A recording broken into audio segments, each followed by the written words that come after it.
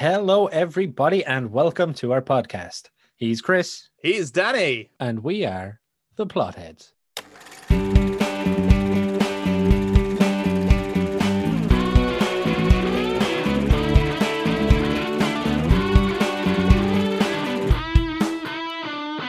This is the podcast where we talk about movies, TV, and basically anything pop culture.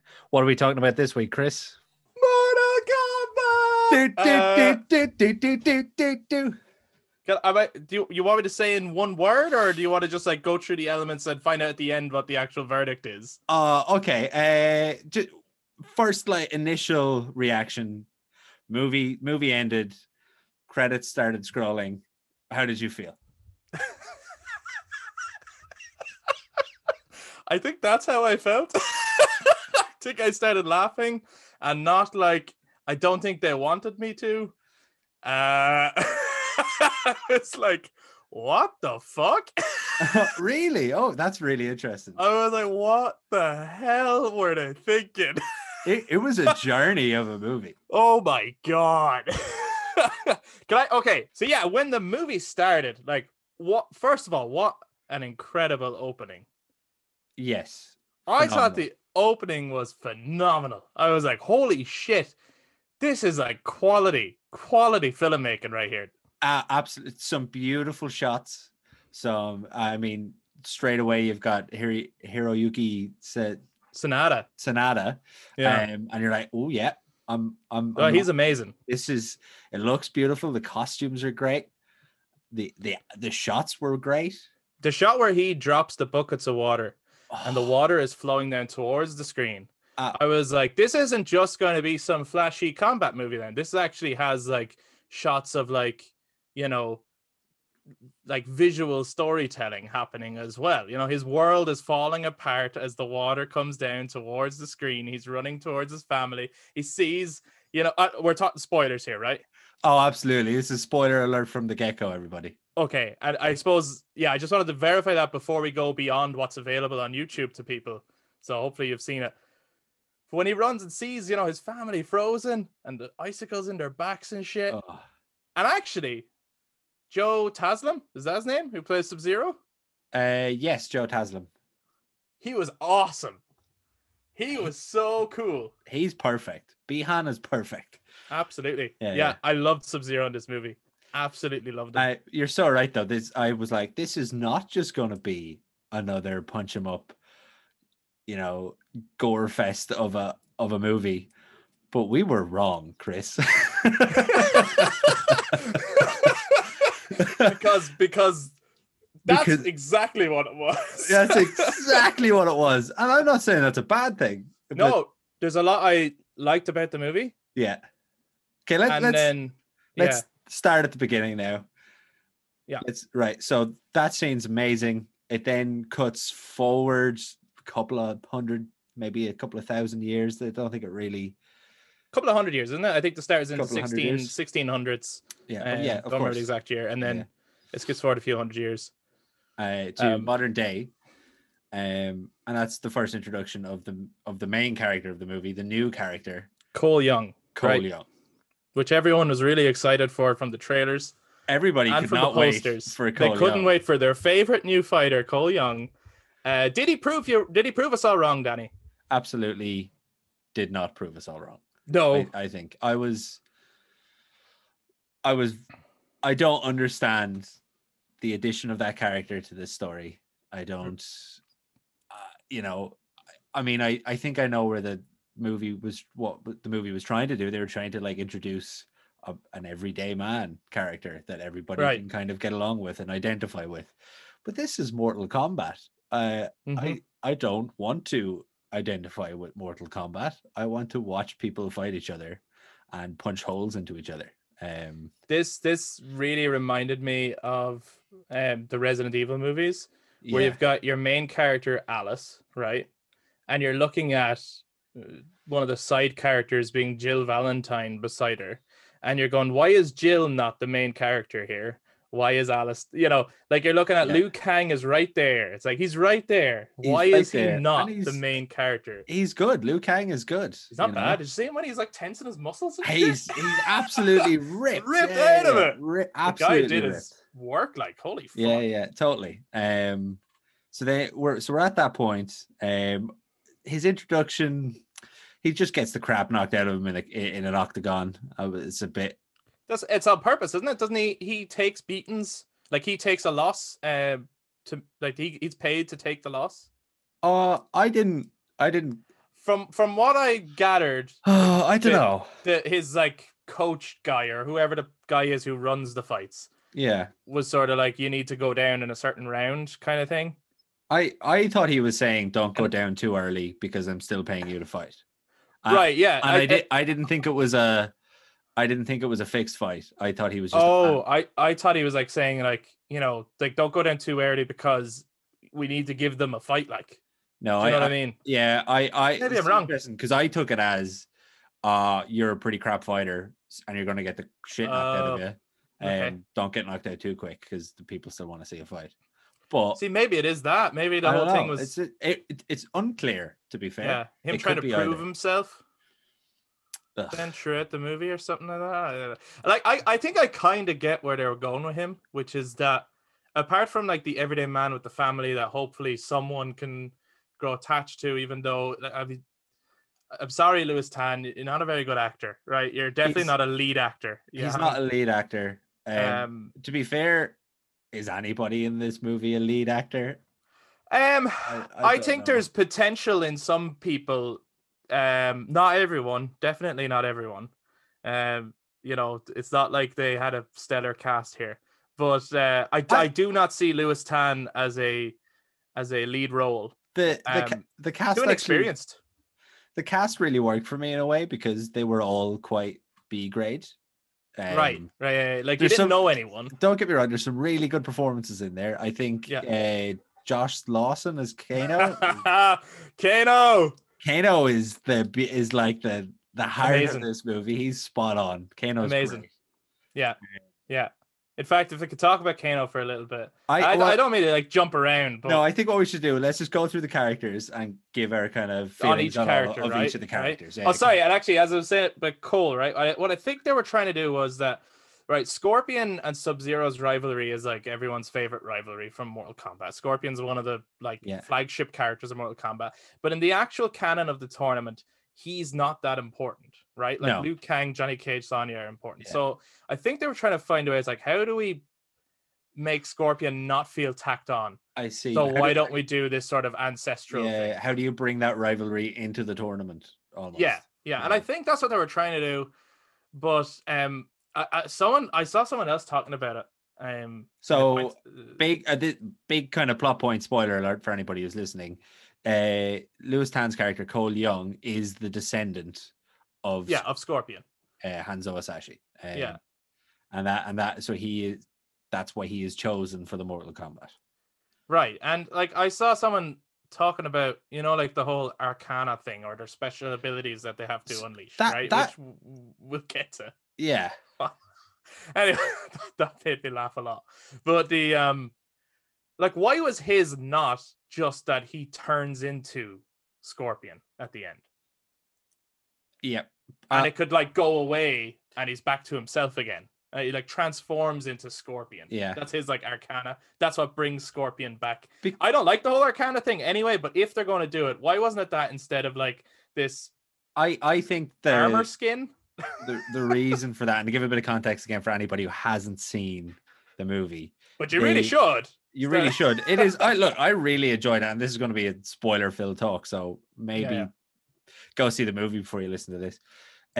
They start talking about Arcana, which is basically everybody's superpowers. So if you've ever played the games, Johnny Cage, when he kicks or when he does super quick moves, he's got like this green flash. I think Sonya Blade has also like she has green flashes and guns. Obviously Liu Kang has got the flame fist and flame kicks and all that kind of jazz, which I don't think is ever really explained in the games, but I could be wrong there. In my head I just figured these people just had these powers. Yeah, like I think in some cases it's just like game gimmicks. Yeah. In Johnny Cage's case, I think in MK10 they tried to explain it like that he does have some sort of like inner chi or something. With Liu Kang, I think it was supposed to be like his inner chi, and because he had been like chosen by the elder gods, that he's like the chosen one, so he needs an ability to take on. He's been gifted by the gods to take on like the bad guys or whatever. Either way, it was never a big plot point in the games. I mean, certainly, So they introduced this idea of arcana, which is kind of like, I suppose there's a form of magic in the movie where you have to unlock it by training. If you're a chosen individual for the Mortal Kombat, that was completely unnecessary. You actually don't need to explain it, or you could have just called it chi or key power, anything along those lines, and just something that we've heard of before that we could just go, oh yeah, one of those, it's a trope, fine, let's move on, as opposed to. But the fact that they focused on that so much, ridiculous. And then when it turns out what it is for some people, you're like, really? Magic abilities makes his metal arms bigger instead of him just having robot arms. Oh yeah, okay, so what? We're very clearly and obviously talking about Jax here. Yeah, I laughed so hard at that. I thought the actor who played Jax, I don't know his name, is it McCad Brooks? Yeah, I thought he was great at points, but also one of the weaker actors of the whole film at other times. He wasn't given a lot to kind of work with. But he does Jax justice, I think, as a character, you know. I don't think he did Jax badly or anything. I think he was quite good. Yeah, he's a good Jax. But again, in the story of him having his arms frozen and snapped off by Sub-Zero, that was awesome. That whole scene's amazing. The special effects are great. And then some like robot monks or like roboticist weird monks put the arms on Jax, and they're small, and then in a moment of trying to lift a rock off Sonya Blade, they get big again. But from inner magic?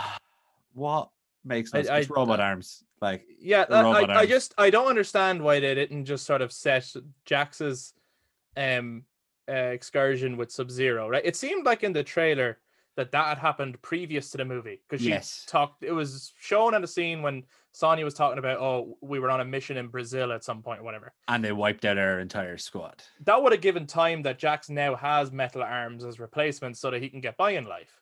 Yeah. Right? Why Kano doesn't just have a robot eye because he's a scumbag mercenary that shoots a laser instead of it being his magic power. There's just these little silly. Why Sonya doesn't just have these little bracelets that shoot pink lasers instead of pink lasers being her magic ability. It's the kind of thing I can see people who are writing the script or writing the screenplay, and they're trying to like set the rules of this universe down. Right. But the rules have kind of already been set down in the games. Yeah. But also, if we're educated enough as an audience nowadays, I think. I say educated, but I mean, like, we've seen stuff like this before, that you can just introduce it and be like, this is the world that they live in, get over it. Yeah. And people aren't going to be like, oh, why didn't they explain why he had a robot eye? Because if he's got a robot eye and Jax has got robot arms, and then there's Scorpion coming in and out of hell, and there's a guy with magical freezing powers, you're just gonna buy it. You're like, okay, this is the universe that we're in. This is cool. Why spend all this time on this exposition that's so unneeded? I felt it was the low point of the movie for me. This is how bizarre it is to me, right? This is the kind of way I was looking at it, because it's very clear that this is a setup for a franchise, and that it's pretty much a superhero film, right? Even though it's a video game based movie, it is like a superhero film, right? Yeah. Imagine if they decided to explain that the Falcon from Captain America, his metal wings are actually a magic ability that grew out of his back. Yeah. You'd be like, why can't they just be metal wings? Like, that's kind of how I felt about those bits. 100% that. And yeah. Jesus. We're talking about facing monsters in the Outworld, in the Netherrealm. and that's okay. But yet we have to like come up with this crazy idea as to why Liu Kang can punch with fire. So I thought the whole Arcana thing was unnecessary. But let's go back to characters. We spoke about Cole. We're not a huge fan of Cole. No. We spoke about, who else did we spoke about? Well, we had mentioned Kano, but we didn't really get into it. I think Josh Lawson is going to get a lot of work. Absolutely. And well deserved. Well, he was brilliant. Yeah. He was funny. Yeah. He was actually Australian as opposed to the 95 version. Yeah. He looked the part. It was basically like, Aussie Man Reviews. Yeah. It was like let's stick a real life version of Aussie Man Reviews. Yeah, and make him like the most twisted person on the planet, right? Absolutely brilliant. It was brilliant. Yeah. I thought they had Kano perfect. My only flaw with Kano is that in some scenes, and it's not his fault, he's a pure talent in it, but in some scenes it was like, okay, Kano, we could do a little bit less of you right now. It's like there's a bit much of Kano happening right now. It's like, I don't know how many times he made jokes about fireballs. Yeah. Where it was like, okay. But that's not like him ruined on me or anything. Other than that, I think he was perfect. Absolutely perfect. And I don't know if it's a good thing to say that Kano stole the show in a Mortal Kombat movie. I don't know if that's a good thing. No, I don't think it is a good thing. But he did steal the show. He's like, it's Kano who's a mercenary surrounded by all these fantastic characters, and he's the one that is just spot on perfect. And I really love, there's moments where his voice is just like in the background, like they say something and then he just makes a joke and it's not the focus of the scene at all. But if you listen closely, you can hear his reaction, and it sounds improvised and it's always hilarious. I think a lot of it was. I don't think all that was because I think if you hear the rest of the script, I really don't think all those jokes were written. I know what you mean. It's not a good script, like, but it's not like, it's really not. And we'll be talking about the writers, but he's definitely improvising a lot of the time. Like, there's a moment where Liu Kang puts his hand on his shoulder and he just goes, fuck. And he does it so quick and it's so well timed. Like, I laughed so hard at it. I think he is funny, and he made sure to be funny in those scenes. I think you're probably right. It was too naturally brilliant, and really didn't actually feel that forced at all. I think he is a comedian. I'm not sure. I hadn't heard of him before, but I think he does comedy usually. Okay. I'm not 100% on that now. He looked familiar to me. I feel like I have seen him in something before. Yeah. But I've no idea what. Yeah, he was great. Really, really great. And he had me, like, where I said that I was laughing sometimes this movie, like, in a bad way. Yeah. He had me laughing, like, in the intentional good way, where it's like, this scene is supposed to be funny, and it is funny. And I would be able to say, yes, you did have some great funny scenes in this movie. Intentionally. Absolutely. Yeah. Okay. So that's Kano. We love you, Kano. We love you, Josh Lawson. Really well done. Amazing. We spoke briefly about Sub-Zero. I think Sub-Zero has done extremely well in this movie. Loved him. Loved him. Like, I think I giggled with excitement when Jax is looking at him very early on.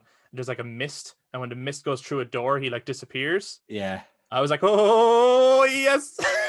Like, he was like a horror villain almost. He absolutely brilliant. Between at the very start, he straight away he kills a mother and her child, and you're like, okay, this guy is not fucking around. He's relentless. He's absolutely relentless. And then you've got this fantastic fight scene between Scorpion and Sub-Zero. Absolutely brilliant. And then it's probably the best fight scene in the movie. Why are you talking about the start or at the end? The start. Oh, I think the one at the end is the end is pretty good too, and there's a really good use of actual moves from the game, but not in like a cheesy, like, it's not forced at all. Here's the thing from the game. Like, it's like you have to look kind of carefully to catch some of it. Like, even when Sub-Zero makes the ice sculpture of himself and then gets away from it, goes through it. That happens so fast. Like, it's great. That scene that moment that I think was in the trailer where Sub-Zero slices Scorpion, and as the blood comes out, he turns the blood into an icicle and then stabs Scorpion in the back with it. Amazing. absolutely. That's so Mortal Kombat. Like Yeah. that is what Mortal Kombat was made to be, and it is absolutely perfect. Yeah. So Sub-Zero's done fantastic. We spoke briefly about Jax. We think the actor did him pretty good justice, but the character wasn't really quite there, especially with the arms. It was a bit disappointing. I suppose now we start getting on to kind of side characters because that is our main roster. Oh no, I lie. Sonya Blade. What do you think of Jessica McNamee? Is that her name? I think it's Jessica McNamee. I don't know the full cast, but I really liked Sonya, and I think I actually, if I had to change anything, well, there's loads of things I would change, but just if they're keeping the cast that they have. Now, I don't think she was great all the time, right? And again, I think some of it is a letdown of the script, but I would have made Sonya the audience and let her be, instead of Cole. Yeah. Let her be investigating this shit and then finding out about this shit. Absolutely. And like Sonya has been there since MK1. If Liu Kang knows too much to be the audience, then why not and you're not ready for Johnny Cage, then why not Sonya? I could not agree more. I mean, we get this brief insight into her investigation after her team was taken down. And that scene was great. That scene's really good, but that could have been the whole start of the movie, is Jax losing his arms when the whole team was taken down by Sub-Zero. Sonya then investigating it, finding everything out about this, and then becoming like obsessed with becoming obsessed, and then finding, is it the Temple of Light that Liu Kang trains at, or the Temple of the Sun? I'm not quite sure. And then finding that, and through that is how she discovers about the tournament. And that to me would have been a much better narrative. It would have made way more sense. And I even I'm not into the Arcana thing and the tattoos thing, but within that, I really liked Sonya's arc in that she didn't have one. Yeah. But she was still like fighting or taking part or whatever. Yeah. And her whole arc, like she probably had the best arc of the characters in that she earns it by the end of it, kind of a thing. Realistically, just on paper, even if like not all of her scenes are performed the best or the most exciting, on paper she probably has the best arc of all the characters. It would be between her and Cole. I mean, Cole does have a character arc in the end, even if it is a tired arc. I don't want to like him. Right, so Sonya was great. Raiden, I felt for you, Danny. I really felt for you. I was like, I know that Raiden is Danny's favorite Mortal Kombat character. He's his go-to fighter. Yeah. I mean, I was like, I got kind of lucky, Scorpion is my favorite, and he was done, justice, I feel. Yeah, absolutely. In fact, he was almost like too nice. But what can you do? Like, Hiroyuki Sanada is just a gentleman. But the guy playing Raiden, weird choice. Weird choices were made. In some cases, the visual effects in this movie are amazing. Yeah. And on him, not so much. Like, his lightning effects are cool, but his eyes look so cheap. His eyes were irritating. Yeah. I like in the 95 film, which I'm sure we'll talk about a bit later. Christopher Lambert. The fate of billions will be in your heads. And then he just laughs. Sorry. So good. So good. He's got the moments where his eyes spark with lightning. Yeah. Which I know this movie is actually more true to the games. Mm-hmm. But I prefer that, because I always find when you like white out somebody's eyes, or when you have an effect going over somebody's eyes, you really lose connection with the character. And it looks great in a comic or in a cartoon, but not necessarily. Like, there's a reason Batman has never had just the white eyes for a movie, and it's because it's like, oh, we've just lost all the humanity in the character. Absolutely. And Raiden is a god, so maybe you could argue you don't want humanity in him. And I also his straw hat was not a straw hat. And I actually felt like it came down too far and covered up too much of his face. Yeah, so which is like, it's like they didn't nail his hat in the way that they nailed Kung Lao's hat. I felt like they nailed Kung Lao's hat. Kung Lao was spot on, actually. Kung Lao was another character I think has done tremendously well in this film. I thought he was done very well. Yeah. Heartbroken because he's my second favorite character. Right. Danny was getting beaten over by this movie. I was not having a good time. I was not having a good time with this movie. Yeah, so I was disappointed by Raiden. And I've actually seen that actor, Mr. Asano. I was trying to think of who it was because he was so familiar to me. What is he in? I think, you know, the Warriors 3 in Thor? Yes. He's one of the Warriors 3. Oh, is that who he is? He's the guy who stands up to Hela. Yes, I know. Yeah, I know who you're thinking of. And he's got the mace with the spikes. Yeah. I can never remember the Warriors 3 names. No. I think it's him.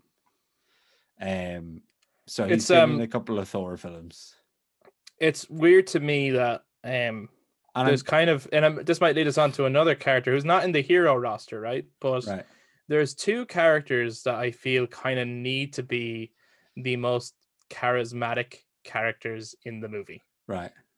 That's Lord Raiden. Yeah. And Shang Tsung. Yeah. And I felt that neither of them had the screen presence that they needed to command. And the guy playing Shang Tsung is a good actor. I've seen him in other stuff. Yeah. He is not a bad actor. So I don't know if it's just that he had just shit dialogue or what, but he was the most one-dimensional, like, throwaway villain.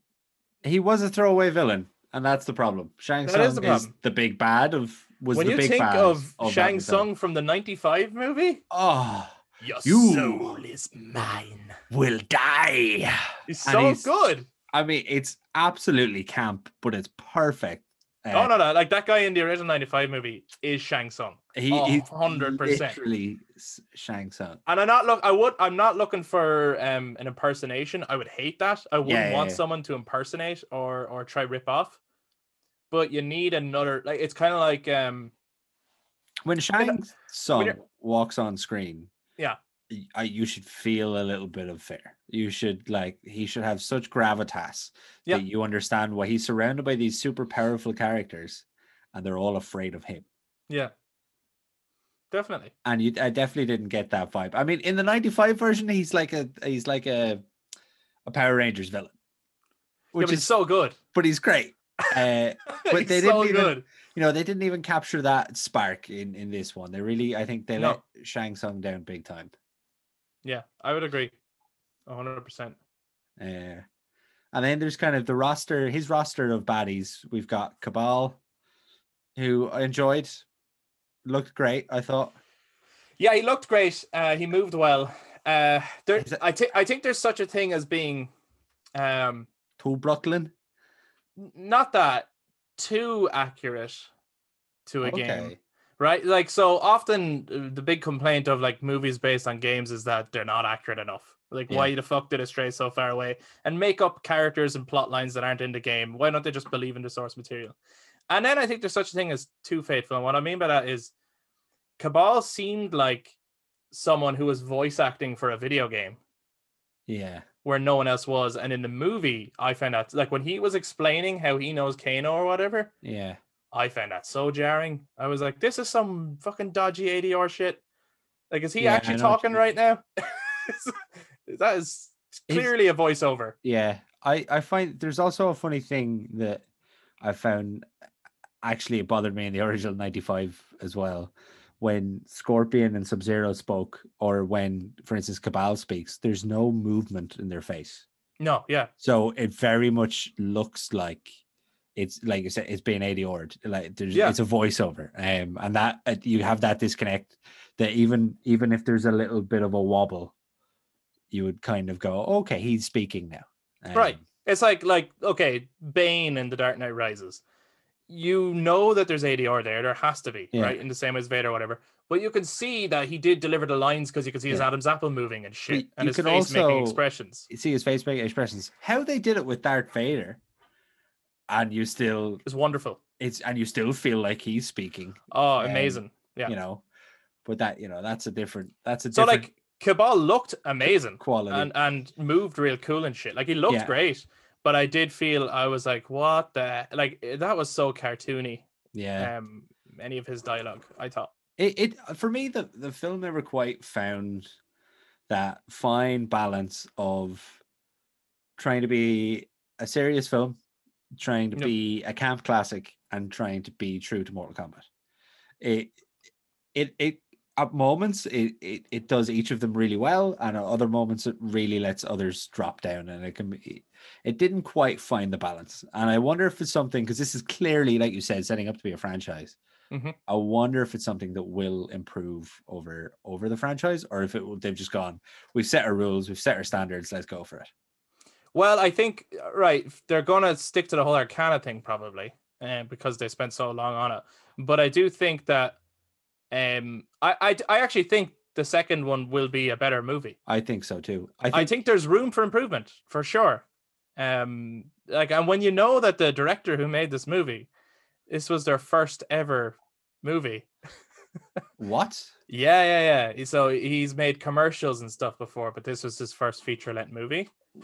And when you know in that case, yeah, right. And when you know that the writer who wrote it, there was two writers, but one of them, the first writer who was on it, it was their first time writing a movie. Okay, there's when you put it into that context, they did a fantastic job. You learn from stuff, right? And like some of the movie is top quality. Again, that opening and some of it, and the visual effects, some of them are amazing. I thought the visual effects were really good. I think the visual effects team on this did a fantastic job. And then in other cases, it feels like a fan-made movie. Yeah, and I think that's sometimes where it jars. How did you feel? It does a lot of fan service. Yeah. So did the 95 movie. Yeah. How did you feel about the fan service in this movie?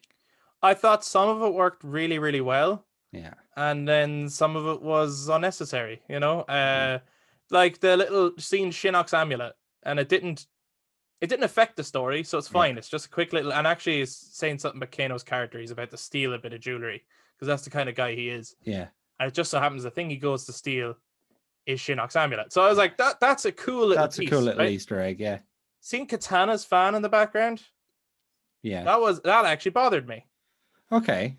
Because I was like, does that mean, because they're holding like murals and things here from past tournaments, is Katana dead? Right. They already know Katana, and has she died, or where is she if her fan is there? Well, it could be like, what happened to her? It could be, I could be getting this confused with the original movie, but Katana is a good character in Mortal Kombat, right? She starts off as a fighter for Outworld.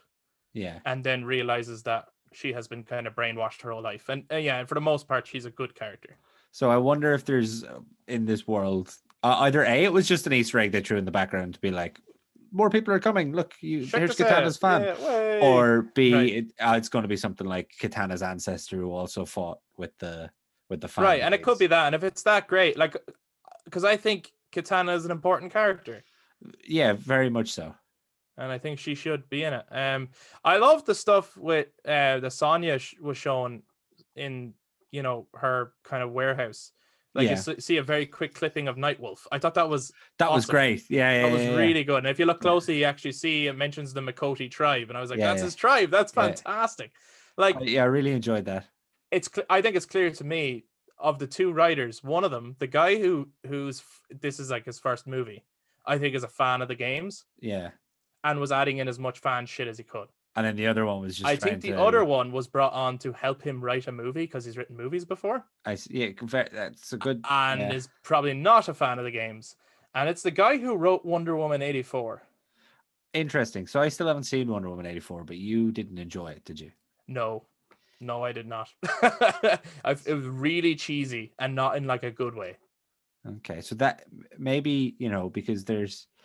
Hollywood, especially now, there is a formula to writing a winning movie that I think we're becoming sick of seeing. Have you ever heard of? I think the book's called Save the Cat. Oh, I've heard of it, but I haven't read it or anything. The guy who wrote that basically says that this is the formula that all Hollywood movies go to. And you actually, when you're watching a movie, I've paused them at a certain time and gone, yeah, that's about a third into the movie, just like he says it is, when, you know, Right. there's a call to action or something along those lines. Yeah. So people really do follow. And this is one of those really formulaic movies in that sense, which was a shame because it has so much potential to be something Loads. unique. Yeah. Loads of potential. Definitely. Part of me thinks that the whole reason they threw the Cole Young character in there was because Hiroyuki Sanada was like, this is below me, guys. I'll do the start, I'll do the end, but I'm not being in the whole movie. And they were like, oh, but we've got him to be Scorpion, so that's pretty great. So let's we stick need a him in there. Scorpion element throughout the movie. Yeah. We need that part of me feels like that's what happened. He was like, oh, okay, I'll pop along, but only for a bit.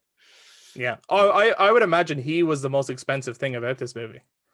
Yeah, probably. And I'm not trying to be rude, but yeah. like, he's a big actor and he is great. Like, he is so good.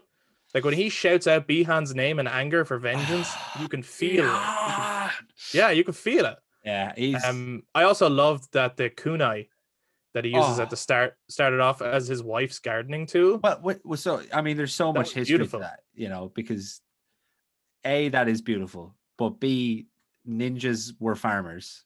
I mean, there's an argument as to whether ninjas ever existed or not, but if they did, they were almost certainly farmers, and all their weapons were farming tools.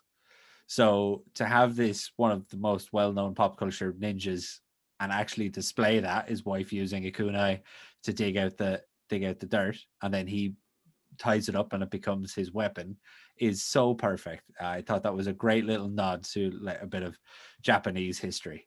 Yeah, and just tying it into his own backstory, and amazing. I like the whole start is incredible. It's like, I feel like, why didn't he make because it's so clear that this is supposed to be a franchise, and it's kind of like these superhero franchise movies where, like, it doesn't end with an end credit scene, but it might as well be an end credit scene of, like, here's the next one, you know, like the Johnny Cage thing, right? So why didn't they just make a Scorpion and Sub-Zero movie? And that's it, right? And slowly but surely make a couple of movies and lead up to the tournament as if that's your, like, Avengers movie. They totally could have done that.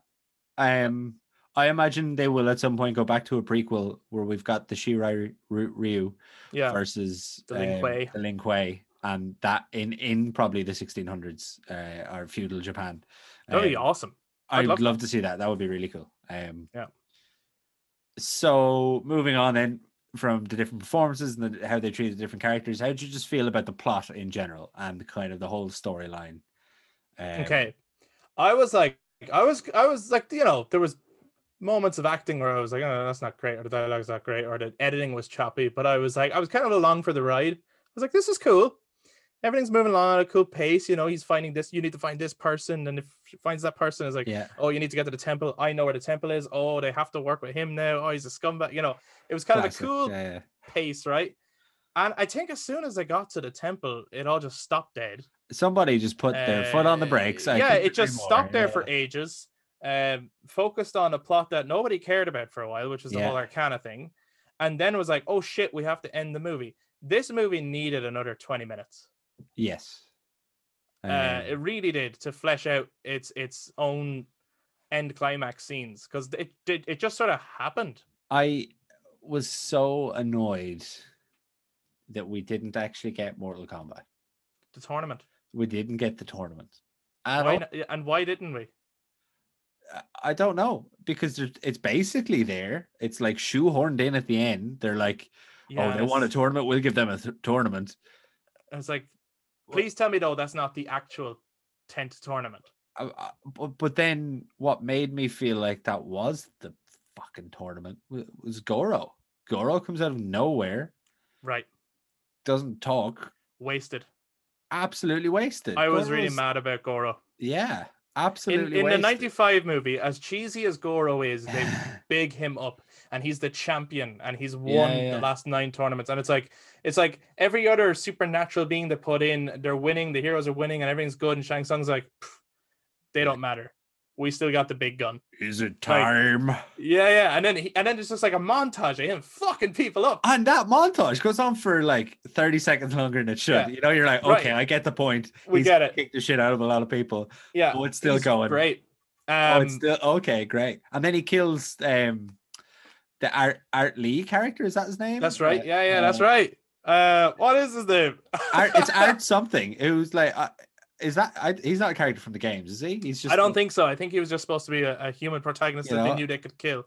And so he's like introduced and like, I saw you fight in London, man. That was great. And then Johnny Cage gets on with him, right? Yeah. And then he like karate chops him in the neck and he's dead. And I was like, yeah, so absolutely brilliant. You know, that adds fear to Goro. Goro just showed up out of nowhere in this and got his ass handed to him, essentially. Well, it's just such a waste of what is supposed to be like a really scary boss character that you're like, fuck, how are we going to beat him? Why didn't they save him for the sequel where it's like in this movie, it was very clear that it was like, shit, how are we going to beat Sub-Zero? Right? Yeah. Why didn't they have Goro in the second movie as how the fuck are we going to beat him? Yeah. They could have. They really could have used anyone to attack Cole's family. Like Baraka is a cool character, right? Yeah. But Baraka could easily be a character that just shows up for one fight because he hasn't got a lot of backstory. He's really just a monstrous character. So he would have been a perfect candidate for that fight with his two fucking blades ripping through. You know, Cole could have fought him and everyone would have been like, great, it's Baraka. But Goro is too big a deal. He's the Outworld champion. He's the Prince of the Shokan. Come on, guys. He's the prince, you know, he's the Prince of Outworld, and you're just, that's it. Okay. Really disappointing. Wasted. Totally wasted. The whole kind of, that's where Cole finds his arcana, and all it was from the love of his family. It's just, it's so boring. But what the hell did the fucking Tonfas have to do with his arcana? Why did Tonfas, what's that got to do with the fact that he's an MMA fighter? Yeah, I kind of like the idea as a character, actually, you know, where you get hit a couple of times and then you can build up all of that power from the damage you've taken, and you can put that into a punch.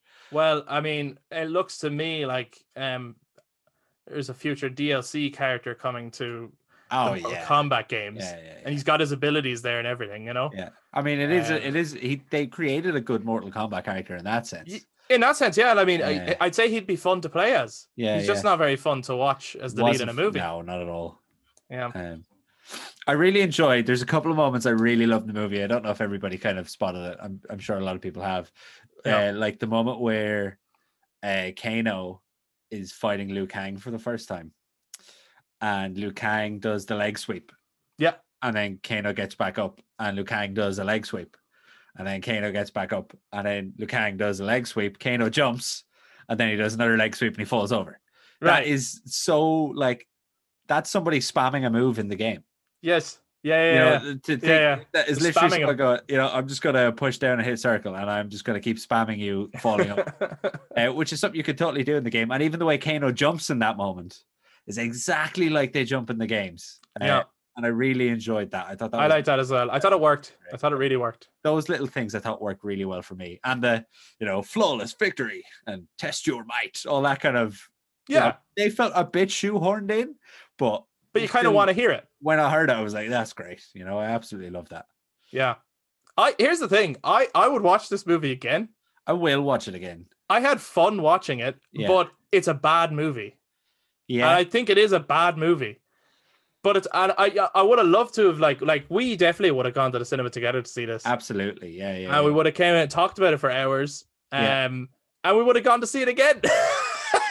Probably by the time we finished talking about it, it would have been on again. Will we go see it again? Will we see? Is it really that bad? I would watch it and go, it is. It is that bad. I think I like it more on a second watching, because the moments in it that I really enjoyed, the fights, the kind of the video game moves that are really choreographed very well into the fights, where Kung Lao throws his hat down and creates that spinning blade.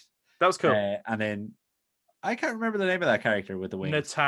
Natara, where he rides Natara through and slices her in two, and you know, he's like, Jesus Christ, it's like, wow, that's a fatality on screen. That's you know, that's part. Or Kano putting his fist into Reptile and pulling his heart out, like yes, that is. I'm saying on-screen fatalities. That's kind of what I wanted to see from a Mortal Kombat movie.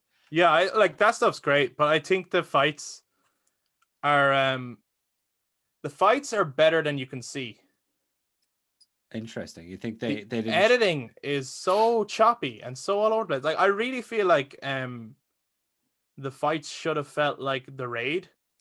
Yeah, maybe The Raid has some of the best movie fight scenes ever. 100%. You could feel every kick. You could feel every punch. I watch right? The Raid about once a month on average. It's an incredible movie. It's it so well made. Yeah, it's really perfect. But I remember seeing that and thinking, if they ever make a Mortal Kombat movie, this is what the fights need to be like. Yeah, like this intense, gritty. This brutal, and you can see everything, and you're like, did they really hit each other? Yeah, like some of those fights, I'm like, whoa, when did they like pull away? When did they cut? Like, I know it. Yeah, and in this, like for me, a lot like some of the fights are great, but a lot of them fell flat for me. It was just like stuff moving. I completely agree with the editing on the whole in the movie. There was some really weird cuts. One particularly jarring cut, I think, is when they cut to Outworld and they first introduced the Cabal and General Reiko and Katara. Yeah, that's weird. I think Cole is in a ring and he gets hit or something, and then it just goes Outworld, and then it just cuts to Outworld, and it was like, you've never even heard of Outworld if you've never heard of Outworld. And it could have been, he could have gotten hit in the face, and as he falls back, hits the mat, and that bang goes boom, Outworld, and then you zoom into Outworld. You could have, if that's where you wanted to put that, you could have do a cool transition and make a moment out of it. You could have made a moment out of that transition, out of getting to Outworld. But what the hell? Some really weird. I thought that was so weird. I remember being like, what? Here's my kind of general take at the end of the movie, right? Was that everything that this movie did well was what the 95 movie did badly, and everything this movie did badly was what the 95 movie did well. I don't know. And what I mean by that is okay, so Raiden and Shang Tsung are not good in this movie, and they are excellent in the 95 movie. Yeah, right. Yeah. There's a lack of Johnny Cage. Goro is great in the 95 movie, and he's not good in this movie. True. The fatalities and the violence are great in this movie, and there's none of that in the 95 movie. Yeah. Reptile CGI is terrible in the 95 movie, and it's great in this movie. Terrible. Reptile was great in this, yeah. Right? Scorpion is not great in the 95 movie. Yeah. And he's great in this movie. Yeah. I really think that they kind of looked at all the stuff that the 95 movie did badly and went, let's do that to make our movie different. But what they left out was the stuff that the 95 movie did well, which was actually a good plot. Yeah. And good character interactions. Yeah. And it's a steady pace and steady editing. Like, very steady pace. It dips a little bit once they get to the island. Then it picks back up again really quickly. And you've got, I suppose, in this movie, the Kano character is the Johnny Cage character, the kind of comedy relief. He is, yeah. And is probably better in this in the newer movie. But this Mortal Kombat or 95? Firstly, which do you prefer? Yeah. And secondly, which is a better movie? Okay. I prefer, and I do need to watch this one more, right? I've only seen it once. Likewise. But I prefer the 95 movie. Yeah. And I think it is a better movie. Oh, he said it, folks. Yeah. But I'm not totally throwing this one to the dogs. This movie is leaps and bounds better than Annihilation. Too bad you will die. It is not that bad. It's not like that laughably bad. It's leaps and bounds better than Annihilation. I think I prefer 95, but I do think objectively, I think the fighting is much better. Oh, interesting. I think the CG obviously the CG is much better now, but in terms of where it was at the time, the CG. The CG in 95 was bad for its time. Even. Was bad Reptile for its time. Is dreadful. Dreadful. I think Liu Kang is so much better in the 95 movie. Yeah, he's great. I think fantastic. The main roster of characters, both good and bad, are better in the 95 movie. than this. But really, that Scorpion Sub-Zero fight, I just loved it so much. It really pulls this movie up a lot for me. Yeah. Well, look, that whole rivalry is totally missing from the original anyway. Yeah, you know, and that's another thing they did better was in this movie that they didn't do well in the 95 was this relationship between Scorpion and Sub-Zero and their actual conflict together. Yeah. So where does the movie fall then for you on the dating scale? The dating scale.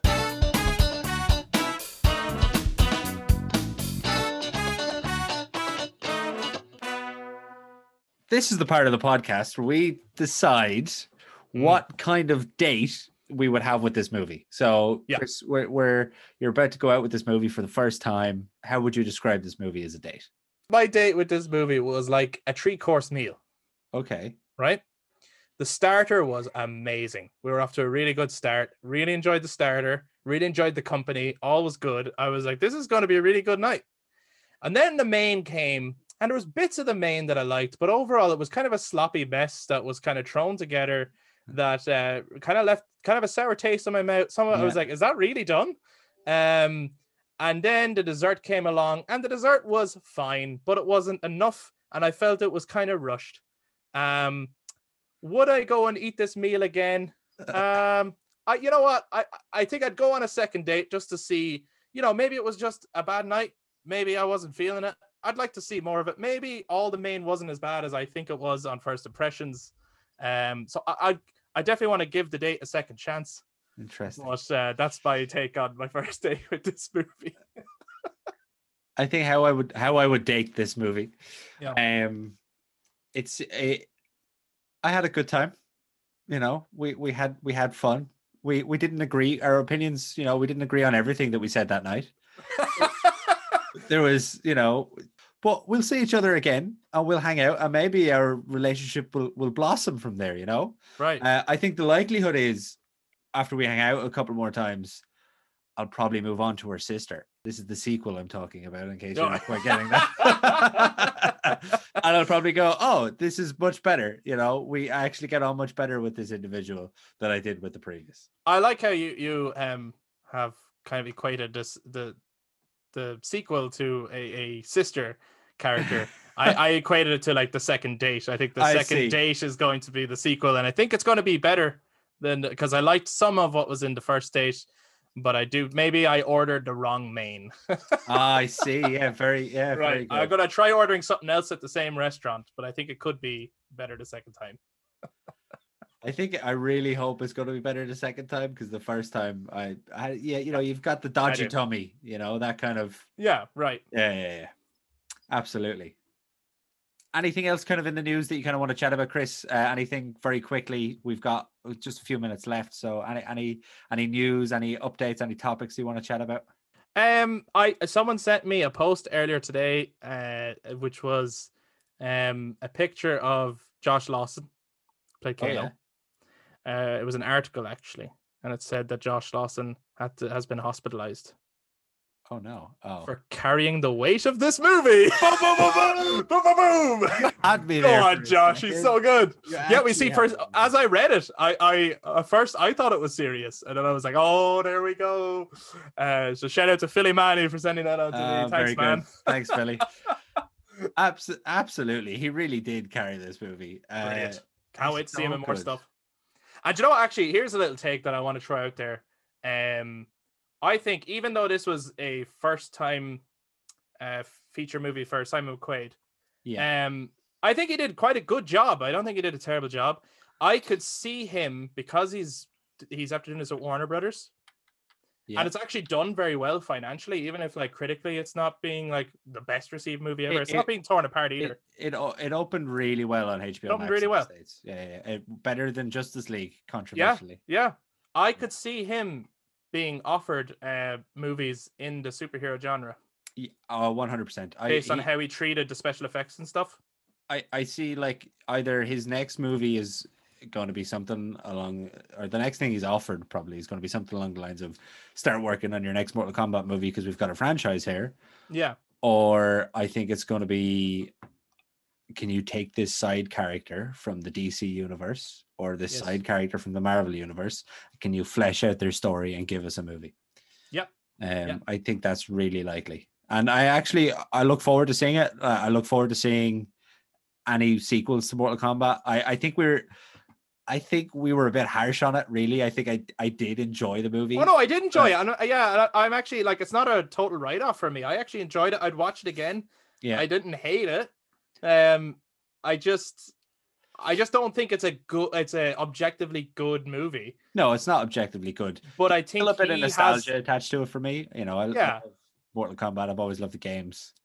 But I think he has a lot of talent, and I think absolutely. it's going to show. And I don't think he is a bad director for a first time movie. First time, and he's come up with this is really good. Yeah, I think it's actually quite impressive. Yeah, because this is a big movie in terms of, well, there were a lot of different locations. I think most of those locations were CG, to be fair.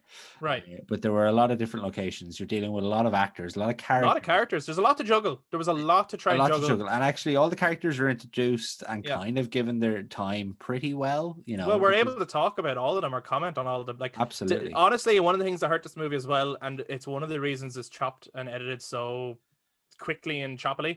Yeah. The runtime really hurt this movie, I think. What is the runtime on this? Is it It's 1 hour and 50 minutes. Right. Extra 20 minutes wouldn't make it too long. Like, I'm not looking for a 3-hour movie, but it would just give it enough time to flesh out things a bit more. Yeah. I think you could have cut a lot of the Arcana bit and everybody trying to find their inner power.